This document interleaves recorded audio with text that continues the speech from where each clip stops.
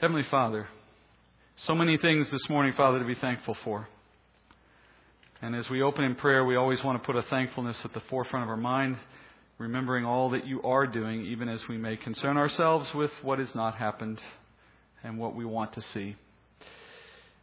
But for all the things that have been said, Father, for all that we could say, nothing would be more important than a thankfulness and an acknowledgement of the gift you've given us in your Word, in the Word made flesh, and in the Word written, so that we might know the things that have been freely given to us in Christ, that we might be encouraged to walk in the light that is the lamp of the Word, and that we might honor you according to your will, knowing it fully by how it's revealed. We ask that you would turn our attention, Father, to the important things Paul gave us in this letter. We would hear these words spoken to us, and we would ask the question, what are we to do with what we learned this morning? I pray these things in Jesus' name. Amen. Well, we opened last week in the letter of Corinth. Last week as we introduced the letter, we saw Paul telling the church he had heard all this troubling news about what they were doing and what they were thinking. And they were to understand things the way they had been taught, to remember what he taught, that they were one body, that they were equally blessed, they were equally gifted, equally equipped. Paul tells them that by their faith in Christ, they were found blameless and would be forever blameless in the day of the Lord. That because of faith alone they were that way. But yet, despite what they had been taught, they were dividing themselves in harmful ways. And in particular, he says they were trying to make something of who led them to the Lord, whether it be Paul or Apollos or Peter, Cephas as he calls him. Each of those men, each of those evangelists were found to have their respective following in this church. And yet, there were still some who were saying they were of Christ. So there were at least some in the church who knew the big picture. But in the letter, as we opened last week, Paul begins to admonish this church for their immaturity and their pride. They are immature and they are prideful. And those things go hand in hand. This is maybe the earliest example we have of celebrity culture in the church. Celebrityism. Taking our eyes off Jesus and redirecting our attention to men. And in some cases to women. And in particular, to those who call us into the faith or instruct us in the faith or serve us in the faith. It becomes an idol of sorts when we take somebody and we make that creature more important to us in our focus than the Creator. You all know a man named Chuck Colson, Pastor Chuck Colson. He's famous for two things: for going to prison as part of the Watergate scandal, and for becoming a Christian with a powerful prison ministry as a result, and a pastorate as well, and a preaching ministry.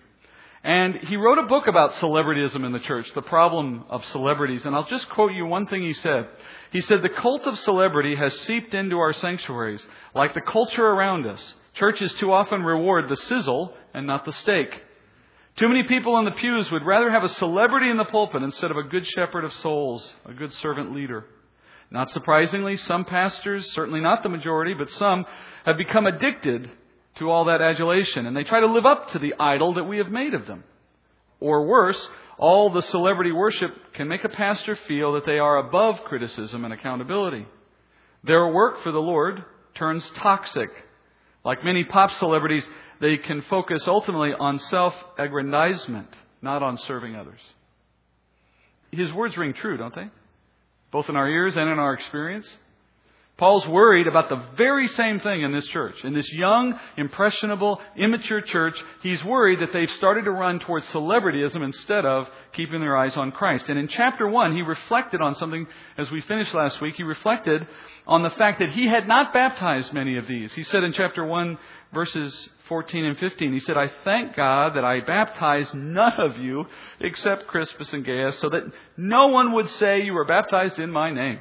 Can you imagine anyone today saying, "I am so thankful I haven't had to baptize anybody"? But in context, what he's saying is that he was so determined to keep the church's gaze squarely on Christ that he was thankful that he didn't end up baptizing them, which would have led them to feel a cult of celebrity all the more for him. To have been that much more enamored with him instead of Christ. I want you to remember Paul's words as we come back into the text this morning. I want you to remember this example.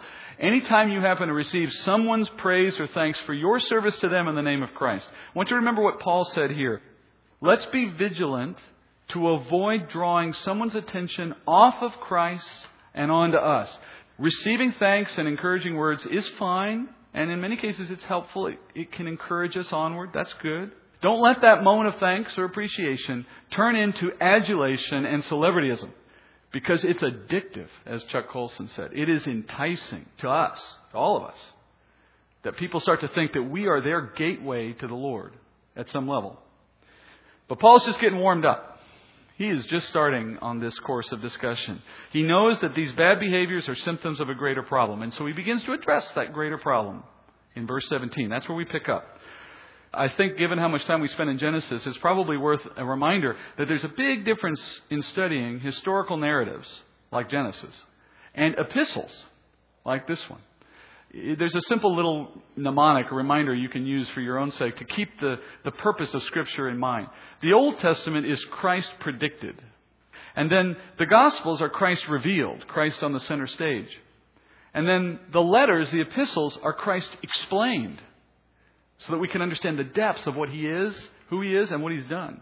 And then Revelation is Christ anticipated, His return. So in the letters, we're looking at Christ explained. I cannot take the depth of what Paul has given and do it any sense of justice if we zoom through it like you might on a historical narrative where the scope is larger and where the discussion has to encompass more text to get the full sense of what God is at work doing. Here it's line by line, more so. So we're going to read one verse for the opening today, chapter 1, verse 17. For Christ did not send me to baptize, but to preach the gospel, not in cleverness of speech, so that the cross of Christ would not be made void. Paul is explaining here his happiness at not having baptized many in this church.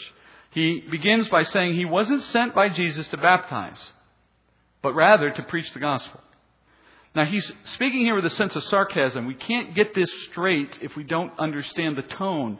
There is a bit of exaggeration here and a bit of sarcasm to his words. Clearly, and we know this from elsewhere in Scripture, clearly baptizing new believers is an important and necessary and honoring function for those who lead in the body of Christ. There is no doubt that Paul performed many baptisms over the course of his ministry. So don't get it in your mind that Paul is somehow distancing himself from this behavior and saying, you know what, I'm above that. Baptism, that's for other people. No, that's not his point. Not in the general sense. What Paul is saying here is that by comparison, the work of baptism and the work of preaching the gospel, in that comparison, there is no comparison. There's no way to equate one to the other because baptizing believers is something that depends on the gospel. It's a step of obedience, and it's an important one. We want people to be baptized because Christ commanded it. But that step is nothing in the absence of faith. It's just getting wet. And faith depends, as God has designed it, on the presentation of the gospel. You could say that a wedding reception is a wonderful thing, but it means nothing without the wedding. And similarly, Paul is saying, if what you care about is who baptized you, I'm glad I didn't do much of it. Because it's not what matters. Not in this sense. God has designed the process of baptism in an interesting way. Think about it for a minute. You cannot baptize yourself. You can't. Not if you're going to do it the scriptural way. Because while you're under the water, someone's got to be saying, I baptize you in the name of the Father, Son, and the Holy Spirit. You can't do that to yourself when you're underwater. It doesn't work. And it's not supposed to work. Because the fact of how God designed it is intended to bring two people together into the body so that the body is functioning. It's not a solo game. It's not a solo event. And baptism demonstrates that, among other things. But when that event occurs, by the nature of how it's designed, it inevitably begins to create a connection, a spiritual connection between the person being baptized and the one who's doing it. And that's not a bad thing. It's healthy when it's kept in its proper perspective. But because baptism has that quality to it, it's a community event. Paul says, I wasn't commissioned by Christ to go develop those kinds of human bonds, to show up in town and baptize a bunch of people. That's not my commission. I'm called to lay the foundation that makes baptism possible, to preach the gospel. But now preaching the gospel brings its own kind of trap. When you hear the gospel preached from someone's mouth and you come to faith as a result of that preaching, it is also typically the case that you have some particular affinity for that person. I can't tell you how many people will say that when they give their testimony, they talk about who was the one teaching or who was the person preaching or which Bible tract or which ministry brought them the gospel. It's an inevitable association. We remember that, many of us do. And we may develop a bit of a soft spot in our heart for the man or woman that God used to bring us to faith. Now, once again, that's not a bad thing. Unless it has the effect of drawing a stronger bond with that human being than the one from Christ. And Paul wanted this church to be utterly clear on one fact above all others, that he deserved no credit for their faith. None whatsoever. Look, folks, if the Apostle Paul gets no credit for the emergence of faith in the church at Corinth, how can we claim anything in the life of anyone? I mean, I would love to think that when I come to before the Lord in my day of judgment, I'll hear a testimony from the Lord about how many men or women have come to faith because of something God gave me the chance to do in ministry. I'm hoping for that. But if I think it's about me, Paul will say, I am making the cross of Christ void. And Paul says, and this is foundational truth in Scripture for us to understand. Paul says, the Lord has crafted the message of the gospel in such a way that no human being will ever be able to claim that their salvation came as a result of the oratory power of another person. Look at the second half of verse 17. Paul says, he did not arrive with clever words. And he's speaking, of course, to his arrival in Corinth, when there was no one on the land there, no one in the city who knew the Lord. Paul came into a city that was completely absent the gospel, and he says, if you will remember, I did not come in cleverness of speech or with clever words. The Greek word, therefore, clever is Sophia. It literally means human wisdom. We get another word from that, sophistry, which is a word that means to deceive with speech. And then the word words in Greek is logos, which is simply the spoken word. I did not come with speaking human wisdom.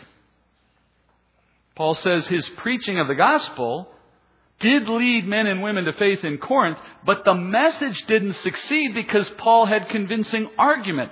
In normal human experience, if a man's speaking causes someone to do or think differently, we credit the speaker, do we not? I mean, that's how it's supposed to work, we think. Paul is saying that's not true in the case of the gospel. Paul was not crafty in his arguments. Paul didn't rely on perfect illustrations. He didn't have poignant stories. He didn't have great jokes like me. He didn't rationalize away their objections. It wasn't about Paul's oratory. He simply presented the truth of Jesus Christ living, dying, and resurrected. So, those in Corinth who came to faith under Paul's influence and under his preaching were not permitted, according to Paul, to say that their faith was of Paul or Apollos or anyone else. If they did that, Paul says, and this is the crux of his argument, he said, if you could go out into this world and claim that thank goodness Paul came to Corinth, because if it had been anybody else, I doubt I would have believed. If you try to say that, Paul says, you are making the cross of Christ void. No one in Corinth stood in the grace of Christ because Paul convinced them. The reality was different. Now, this is theologically maybe one of the most important verses of the New Testament. You might be able to find a few that are more important, but not many than this verse of Scripture. That's why we're spending a minute or two on it. Paul teaches we are saved by the word of the cross of Christ. What is the word of the cross? Well, simply put, it's the gospel message, which is itself a simple one. That there was one day in history, a day in which the Creator of all things put Himself on a Roman cross, an instrument of execution, and He died in our place. And His death was a payment for our sin. And nothing else but that one payment has the power to save you from the judgment that will come to all who are in sin. That's the story of the gospel. Either you accept that story, the cross of Christ, or you look forward to eternal judgment. That's what Paul preached. Now, Paul says, if it were possible that you or I could be reconciled to God in some other way, then that story, which he calls the word of the cross, that story is made void. The word void simply means to declare something empty or to declare it without effect, Untrue, in other words. So, as an evangelist, Paul says, if it were true that you could have come to faith on the power of my oratory or my persuasion, that would be tantamount to saying that you don't need the gospel. You just need a good argument. You don't need the Christ on the cross. You just need someone who has the power of persuasion to reconcile you to God. You've made the whole gospel message void. If that's true, if you are of Apollos or of Paul, we don't need the cross. There's two ways this can happen. From the point of view of the preacher or from the point of view of the receiver. As the preacher, as the evangelist, he could have come in and substituted a more appealing message. And there are plenty of messages I could offer you that are a lot more appealing than the one that comes in the gospel. He could have shown up with court gestures, liven the crowd up, warm them up a little bit. He could have offered to make them laugh for a while, or then in the message he could have said, I have a way for you to be rich. Or I have a message that will heal everyone who listens to it. You got something wrong with you? Come to me. I can heal you. In other words, he could have found some effective marketing method to draw the right audience to the right message, link the two up, and had immediate acceptance. That's how the messenger can make the cross of Christ void, by dressing up the message, altering it, moving it in a direction that appeals to the flesh on the hope that it will get that many more converts. And it will. I like to tell people that there's really no mystery about how to make people want what you're offering. We do this so easily. We've done it for history. I mean, for example, they could fill a whole Colosseum in Paul's day by simply having people eaten by lions. People love that. Today we fill football stadiums because we give them football. People love that. And a little beer doesn't hurt, right? In other words, there's no mystery on how you attract people to an event. Give them what they want. That's not the message of the gospel.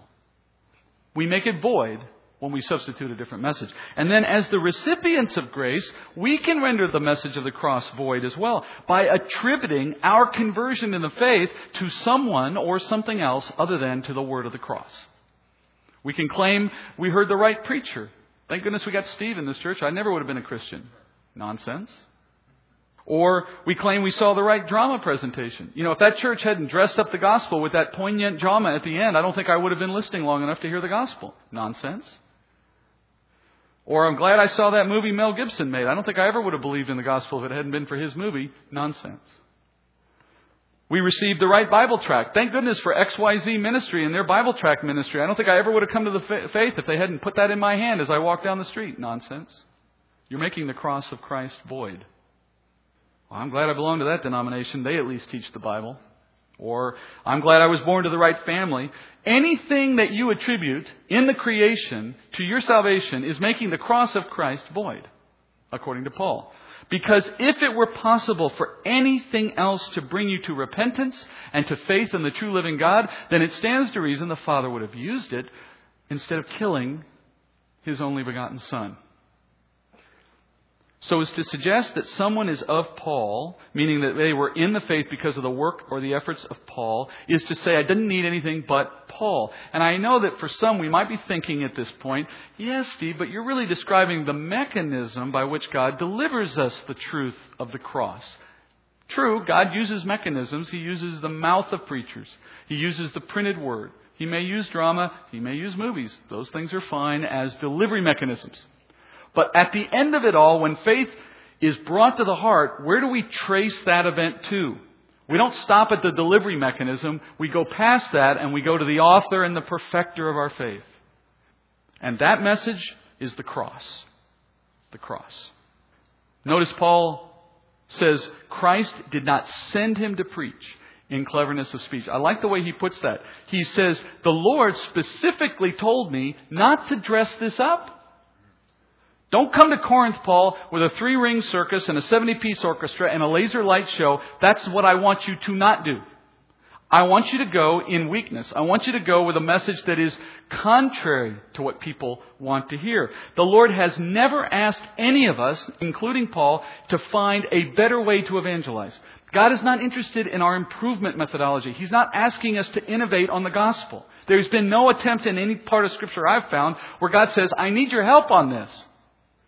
What it says instead is, you need my help. And the message I have designed from the beginning is the message of the cross. When we get that backwards, we make the cross of Christ void, Paul says. Folks, are people going to be offended when you preach the gospel? Of course they are. That's the whole point. They're offended at their own pride and sinfulness. They're offended at the notion that they have to subject themselves to a judge who will judge them one day. Let that do its work. You soften that, you take the power away. So to stop prideful men from claiming that they were ever saved by the power of persuasion or of some other method, Paul says the Lord designed the gospel message to be foolish. He literally authored it in such a way that He knew it would sound foolish. Look what Paul says in verses 18 and 19. He says, the word of the cross is foolishness to those who are perishing, but to us who are being saved, it is the power of God. For it is written, I will destroy the wisdom of the wise, and the cleverness of the clever I will set aside. To understand what Paul's saying, we have to take this statement apart and look at it in a couple of sections. The first section, Paul says, the word of the cross is foolishness. Now, how can the message that saved you and I be considered foolish?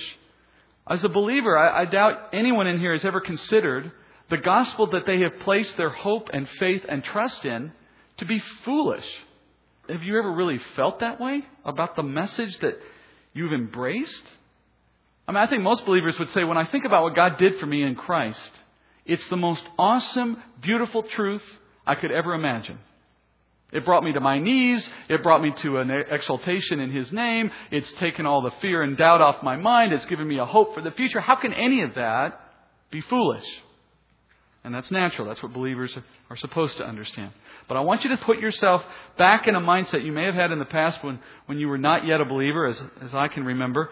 And I want you to consider what the gospel literally is claiming. I want you to think about it as objectively as you can. Here's what the message of the gospel says to the world. That there was a day when a poor, wandering Jewish man, a rabbi, a guy who lived 2,000 plus years ago, he promised that when you die, you would be welcomed into heaven with Him. That was His promise to the world. But only after a few years of walking around saying this, He was convicted as a criminal by the Romans, and He was executed and died. So here's the message we offer the world. The world now is being told that a man who seemed powerless to stop his own death is somehow the secret to us conquering death ourselves. That's it. Put your hope in that and you'll be fine. It absolutely sounds foolish to anyone who thinks about it objectively. It makes no sense. Now, understand, I didn't give the full depth of its understanding. I didn't talk about substitutionary atonement, propitiation. I didn't give all of that with it, I know. But you don't give all of that when you preach the gospel. Do you think in a street corner moment you're going to be able to stop someone and say, let me talk to you about propitiation? You're lucky if you get the word Jesus out of your mouth, right? And if they've heard the gospel, their immediate thought is, there's that stupid stuff again. But then Paul qualifies his statement. Yes, it's foolish, but the message of the gospel is foolishness to some, but not to all.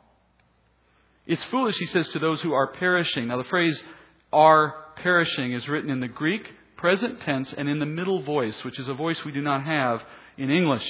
And the present is a continuing action. It's something that's continuously true.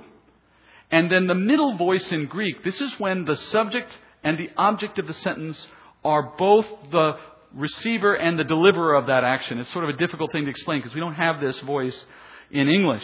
So the one who sees the message of the gospel as foolishness is in a continuing state of jeopardy, of perishing, for as long as they hold this view. So they are both the subject and the object of their perishing. They are the cause of their perishing, and they are also subject to that perishing because of the way the gospel is foolishness to them. Their unbelief is the cause of their perishing. And as long as their unbelief remains, so will their perishing, because one is connected to the other. So, if God has designed a message that will always be foolish to the unbelieving world, always sounds foolish, and for as long as it remains such for them, they will be perishing. And yet, the only way to escape that cycle is to stop seeing it as foolish. How does anyone get out of that cycle? Why did God create a message of salvation in such a fashion that no one would receive it? Why didn't He design it in a different way? Because it seems clearly evident that He could have. He could have done anything He wanted. Why didn't He have a salvation message that was compelling, that was self-evidently convincing? It's sort of like 2 plus 2. How hard do you have to argue someone that 2 plus 2 is equal to 4? Once you explain it, they'll get it. That brings us to the last part of verse 18. Paul says, for the one being saved, the foolish message becomes truth. The Greek verb there for being saved, exactly the same Greek voice as the one for perishing, so the same kind of comparison is true. This second group is one that's continuously in a state of salvation because it has this acceptance of this message. So when someone comes to accept this foolish message about Jesus dying, etc., that is spiritual truth for them, and they are then moved out of a state of perishing into a state of saving, of being saved. All right, now that should beg a huge question for everyone. When someone comes to accept a foolish message, how did that happen? What created the moment? What is the catalyst to move someone from a state of perpetual perishing as a result of perpetual unbelief in a foolish message to a state in which that same foolish message suddenly becomes truth, suddenly becomes compelling and convincing? Paul gives us the answer at the end of verse 18. He said, it is evidence of the power of God.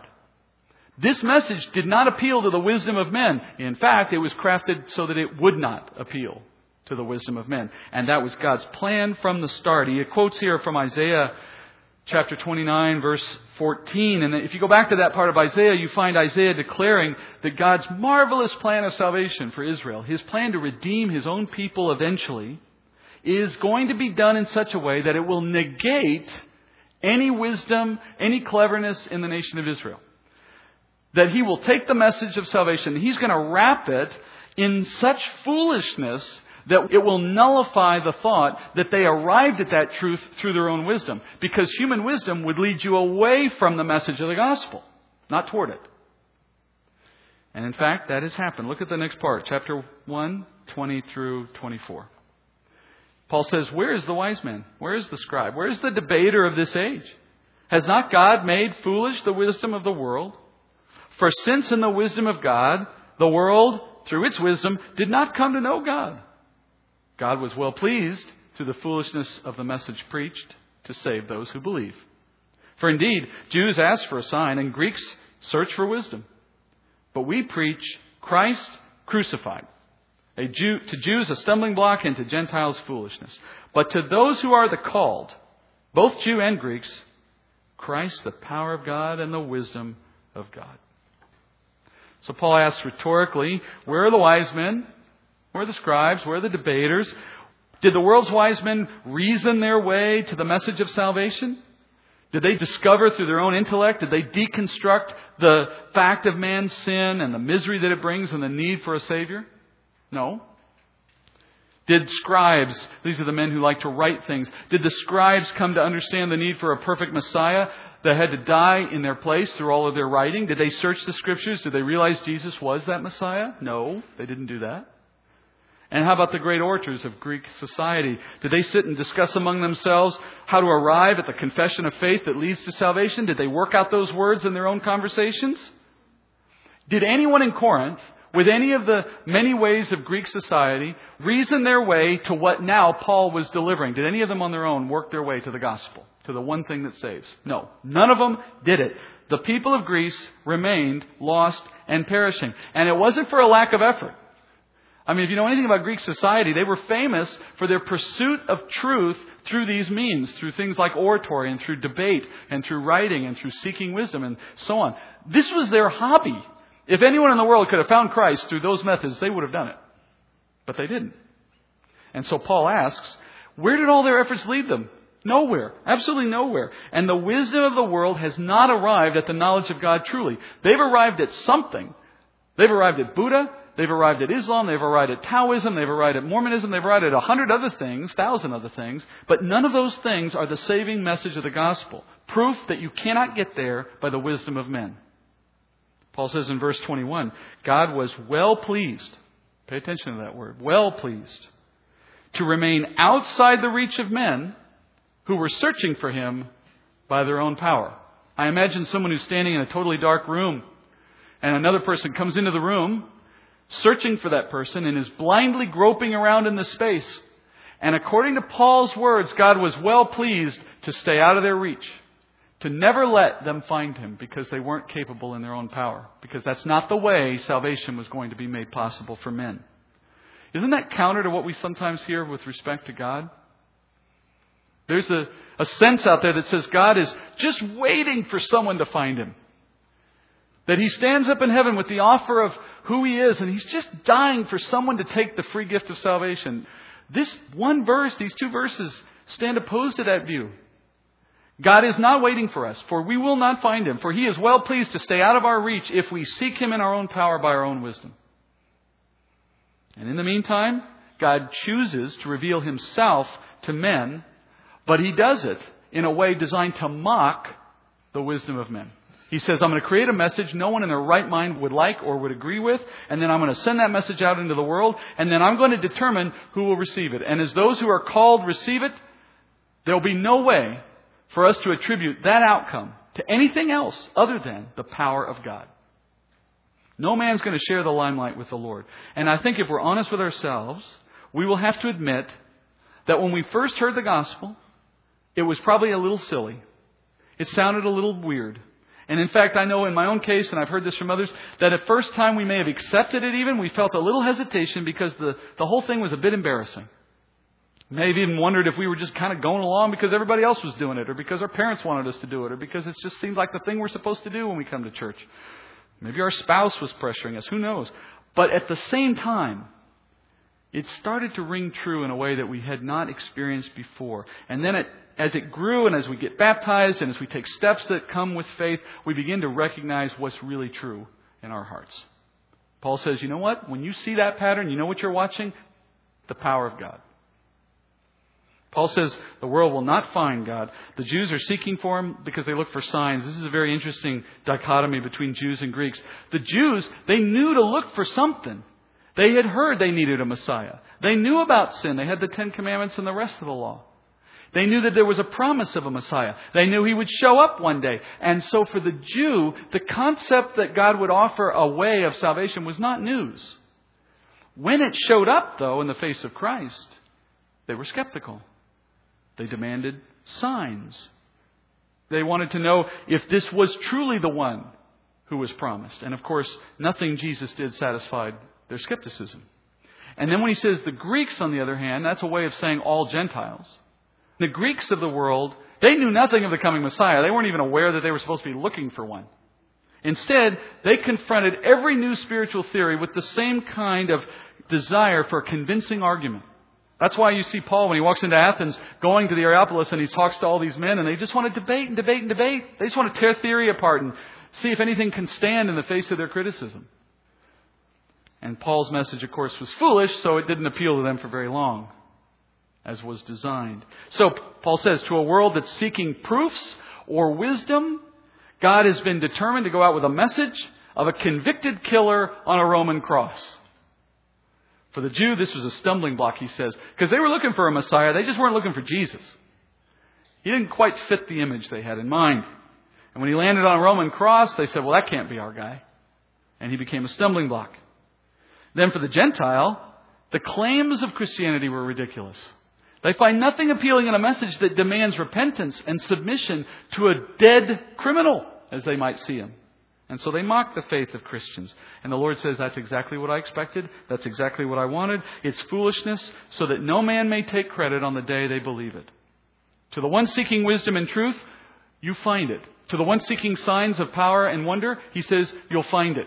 To the Jew, He says, and to the Greek, by the power of God, you'll find what you're looking for in the gospel. The Jews wanted signs of God's power. Well, if you come to faith in this foolish message, you will see a cold, dead heart coming to life. You will see power of the Spirit. You will see spiritual wonders in the gifts. You'll see prayers answered. You'll see wounds healed. You'll see change in your life that's evidence of God's power. And if you're the Greek and you want wisdom, and you come to believe in this foolish message, you're going to learn the mysteries of the depths of God's wisdom in His Word. You're going to come to understand the power of sin and the enemy, and the redemptive power of Christ, and the plan for the future in the face of Christ's return, and of great things yet to come and marvels that no eye has seen. That's the wisdom that awaits you if you believe in the gospel. So here's the irony. The world wants to find God by looking for power and wisdom. God is offering them power and wisdom, but doing so in a form of a foolish message that appears powerless. So only those who are called, Paul says, will receive it. And so the only explanation in the case of Corinth for why any of them have believed this message is that God did a work in their hearts, not Paul, not Apollos, not Peter, not any man. That's the definition of grace. Unmerited favor. That we came to faith in a foolish message that God designed to reveal His power. Heavenly Father, thank you that we were called to believe in a foolish message. Father, I confess that even I, as someone who studies the Bible and endeavors to teach it, even I, Father, catch myself in a spirit of self-congratulation, of looking upon my wisdom and upon my sensibility because I came to believe in the gospel. And I confess, Father, that leads me into an attitude of haughtiness at times with others, looking down my nose at those who would reject this foolish message, as if I have a greater capacity than they, to suggest that it is something I did that distinguishes me from them. And at times, Father, in that recognition, I come to see how cold I can be toward unbelievers and how easily I may overlook the opportunity to preach the gospel because I have seen in them something that tells me they couldn't accept it, forgetting that I couldn't either. None of us can. I pray, Father, that in hearing Paul's words again in chapter 1, I would remember and that we would all take to heart that it is the power of God that saves, that the word is supposed to be rejected and sound foolish, so that when it is made true, we know it was you. We can have confidence, Father, that if you are at work, as you say you are, then we can preach the most foolish of messages and we will see a result when it is according to your will, and we can have confidence to do so, never afraid of a rejection, just anticipating the opportunity to see you at work. Give us courage to speak. Don't let us dress it up. Don't let us make void the cross, Father. Let us be consistent in that respect. But still, let us have an expectation that you didn't send us out to frustrate our efforts. You didn't call us to preach so that no one would hear. You didn't deliver your Son without an expectation of saving those who He came for. So give us confidence, Father. Give us courage. Thank you, Father, for the patience and the attentiveness of those in here today. And I pray we would continue to be here, continue to hear, and continue to obey. I pray this in Jesus' name. Amen.